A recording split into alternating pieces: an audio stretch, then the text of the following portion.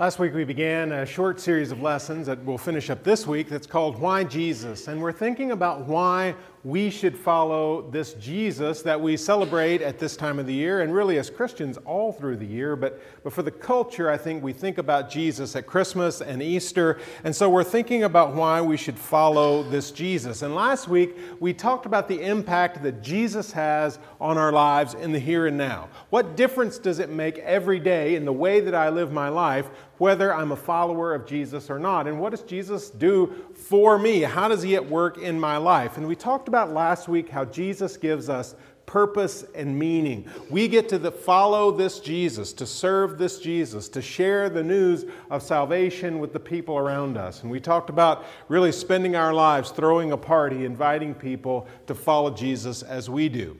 Now today I want to extend that answer a little further and think not just about this life, but about eternity. And that's on a lot of our minds, right? Even when, as Zach and I teach junior high chapel at Vision Way every year, at the end of the year we usually let them ask some questions and we just spend some time in chapel talking through answers to those questions. And inevitably one of the things that they want to know about is, what happens when I die?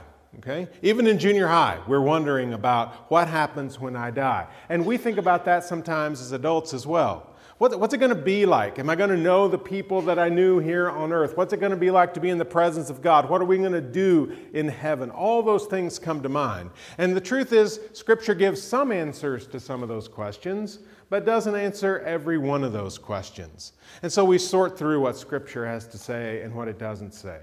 But you know, as we think about that question and think about what happens when I die, we begin to back up a little bit into this life. And we might ask the question, as I'm thinking about eternity and where I'm going to spend eternity, and am I going to be in God's presence, what is my relationship with God like now? Am I in the right place with God? Am I right with God or not? And that's another important question.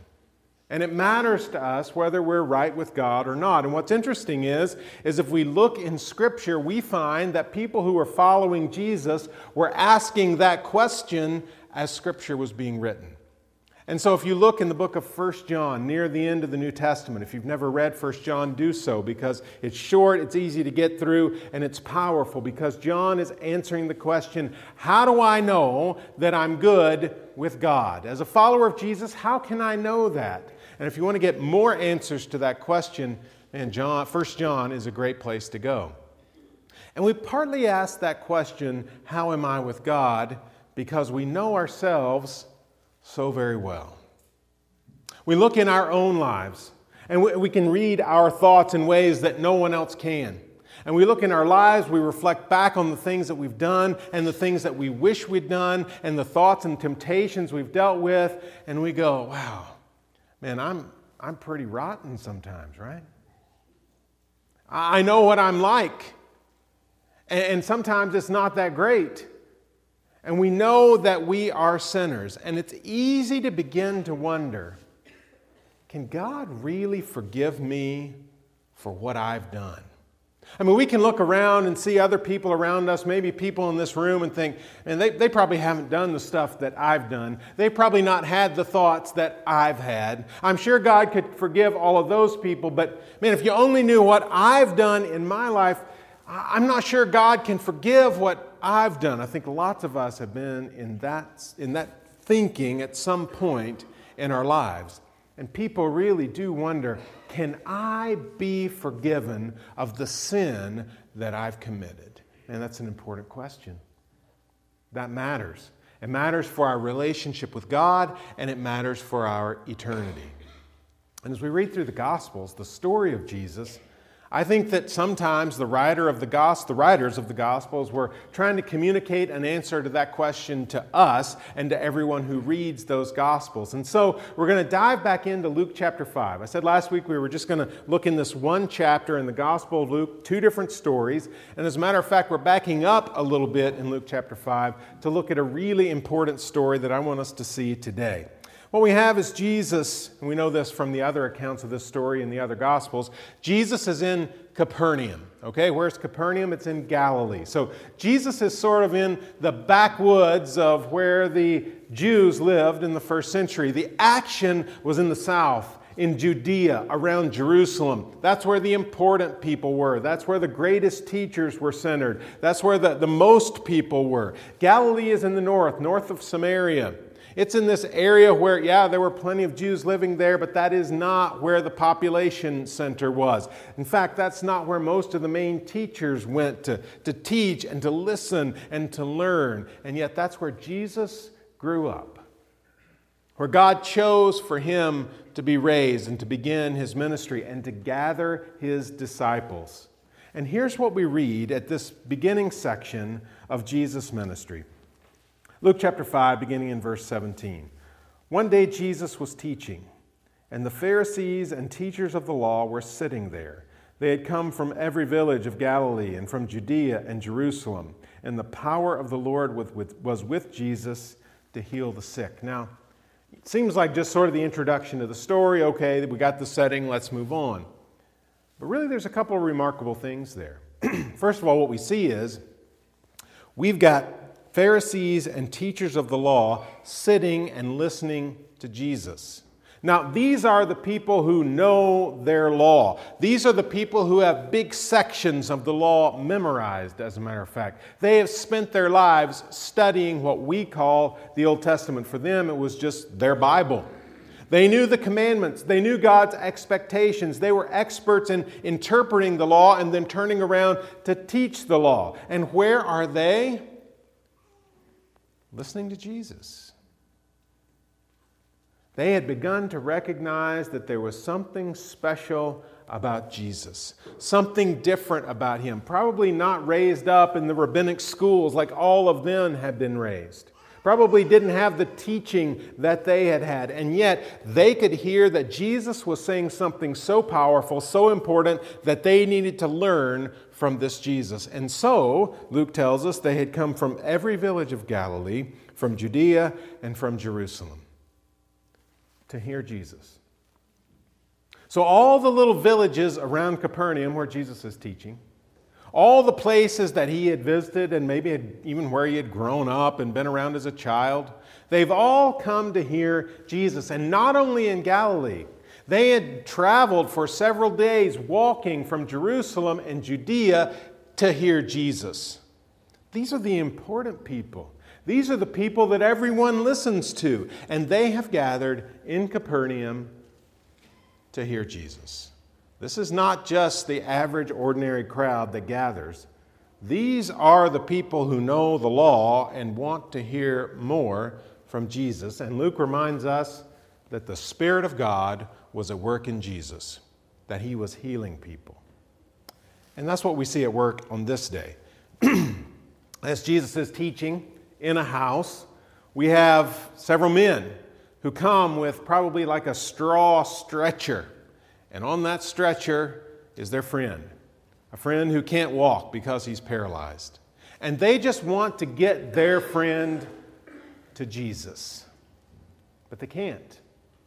The house where Jesus is teaching is so full that there is no way they can get in. And we can imagine that's probably standing room only. It's a small house. The houses that are measured in Capernaum that we have ruins of from the first century, the very largest, if you packed all the people you could in one of those houses standing up, you're talking about maybe 50 people. Okay, so what I can imagine is people spilled out trying to listen to Jesus, and you can't even get in the door because it's so full.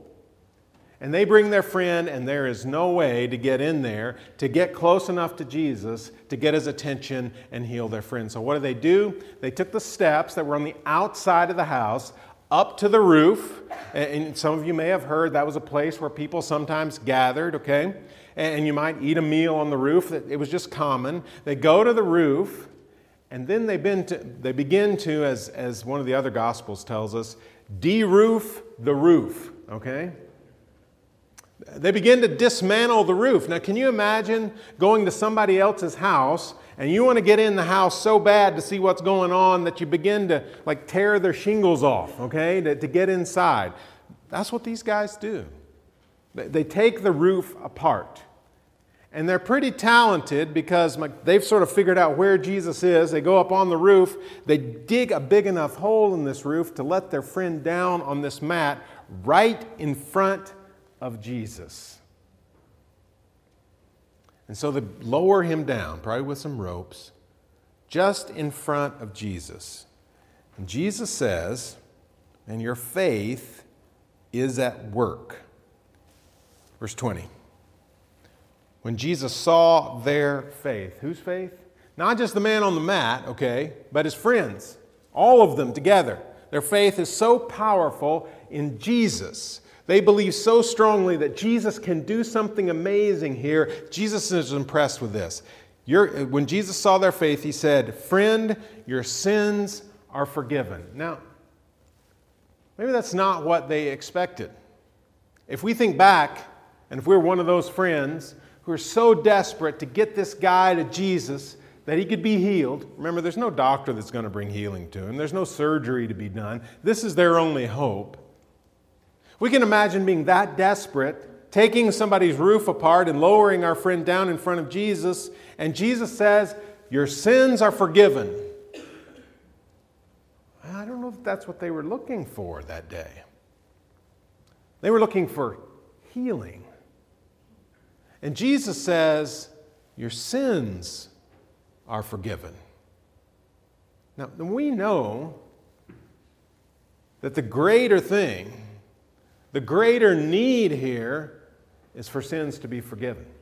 We know that that has an eternal impact. It matters more than the physical healing, but maybe not. I don't know if that's what they really wanted that day. And I don't know how excited they were about this.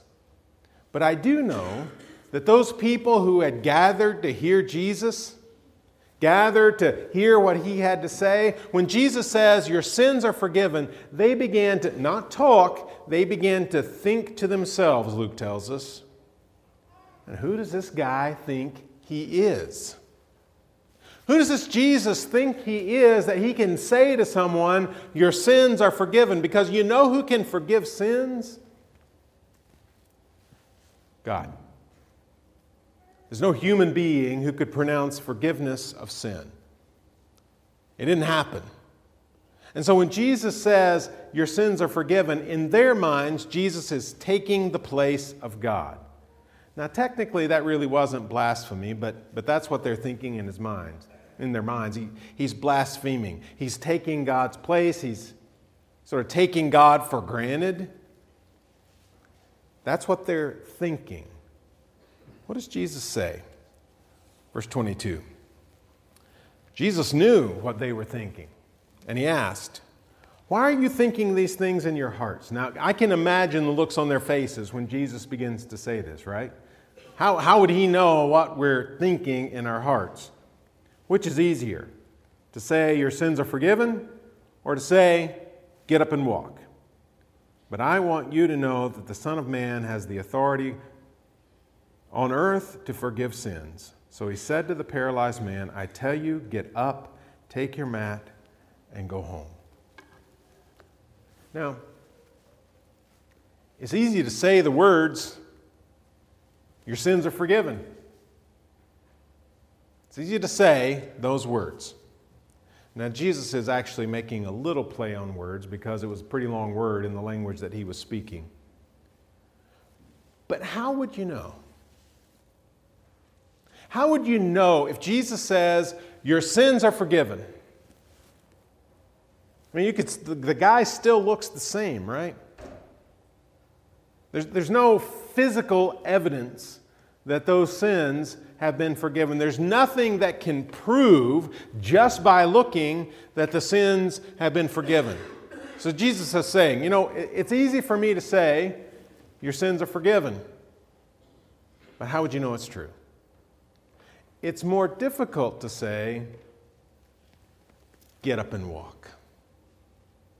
While the words can come out just as easily, and there's got to be some physical proof that Jesus has the power to do this. And so he says it to prove to them, there was a reason for this miracle, to prove to them that he had the power to forgive the sins, Jesus showed them that he had the power to heal the man. Get up, take your mat, and go home. And Luke tells us that's exactly what he did. In fact, Luke uses this language, and it's sort of like the mat brought the man in, but the man carried the mat out. It's a miracle. And Jesus has the power to heal. And it proves that Jesus also has the power to forgive sin. To forgive the sin of this man, to forgive the sin of his friends, to forgive the sins of the people around him, and to forgive us. And you know, as we think about this season, thinking about last Sunday and resurrection and Easter, you know, the resurrection proves to us that Jesus has the power to forgive sins and to bring eternal life. It confirms to us that Jesus has the power to fulfill the promises that he made. Here on this day, Jesus showed, I've got the power to heal, so I've got the power to forgive. And with the Easter season, with resurrection, Jesus proves to us, I've got the power to forgive you, and I've got the power to offer you eternal life. And so when we're thinking about ourselves, why should I follow Jesus? Why Jesus and not something else?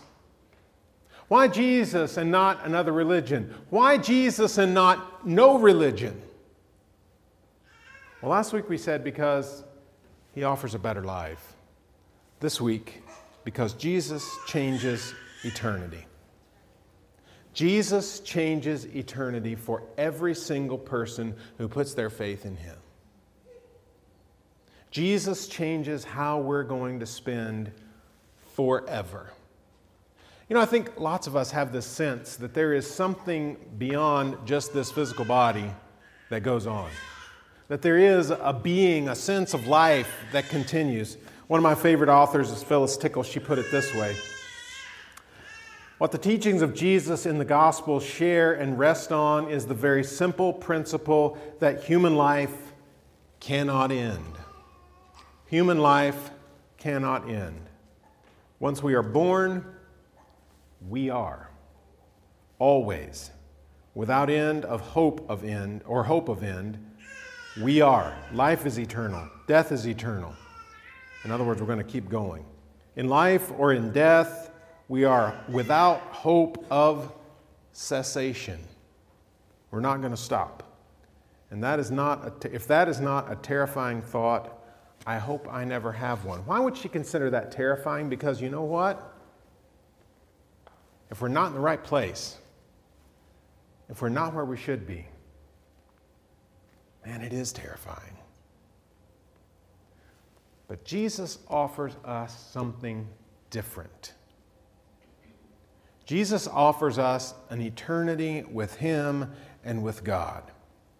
We can know that we're right with God. We can know where we're going to spend eternity if we follow Jesus. We can know that our sins are forgiven. We can know that we're right with God. We can know that we're going to be with him forever if we simply follow Jesus. And here's the thing. Just like this man, you know, this man didn't do something for Jesus to earn either the forgiveness or the healing. He didn't pay Jesus enough money. He didn't make some kind of sacrifice. He just believed. And you know, the same is true with us. We can't do something that's going to earn forgiveness. We can't do enough good to cover the bad. It's just an offer that's out there that regardless of what you've done, it can be forgiven through the blood of Jesus. And you can be right with God, and you can spend eternity praising God. And Scripture set forth this simple plan to put your faith in Jesus Christ and to say, I'm going to follow him over and above everything else because I believe he's God's Son. and we're called to repent of our sins, which means, you know what? I've done a bunch of stuff that I'm not proud of, but I don't want to live like that anymore. I realize it's wrong. I realize I'm guilty. I realize I can be forgiven, and I want to change. And we won't be perfect, but we make the choice, I want to be someone different. And then we're called to be baptized into Him. And in that, we come in contact with the grace of Jesus Christ. And there we go. We don't earn it. We can't do enough. It's just offered to us. This eternity with God. And so today, maybe you've made the decision that it's time to follow Jesus Christ. We want to give you that opportunity. Let's pray, and then we'll have our invitation. God, we're so thankful that you've chosen to change eternity for us. We're so thankful that through Jesus, we can find forgiveness. We can know that we're right in our relationship with you and that we can spend eternity praising you.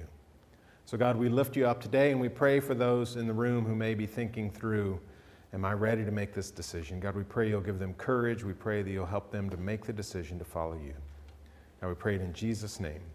Amen.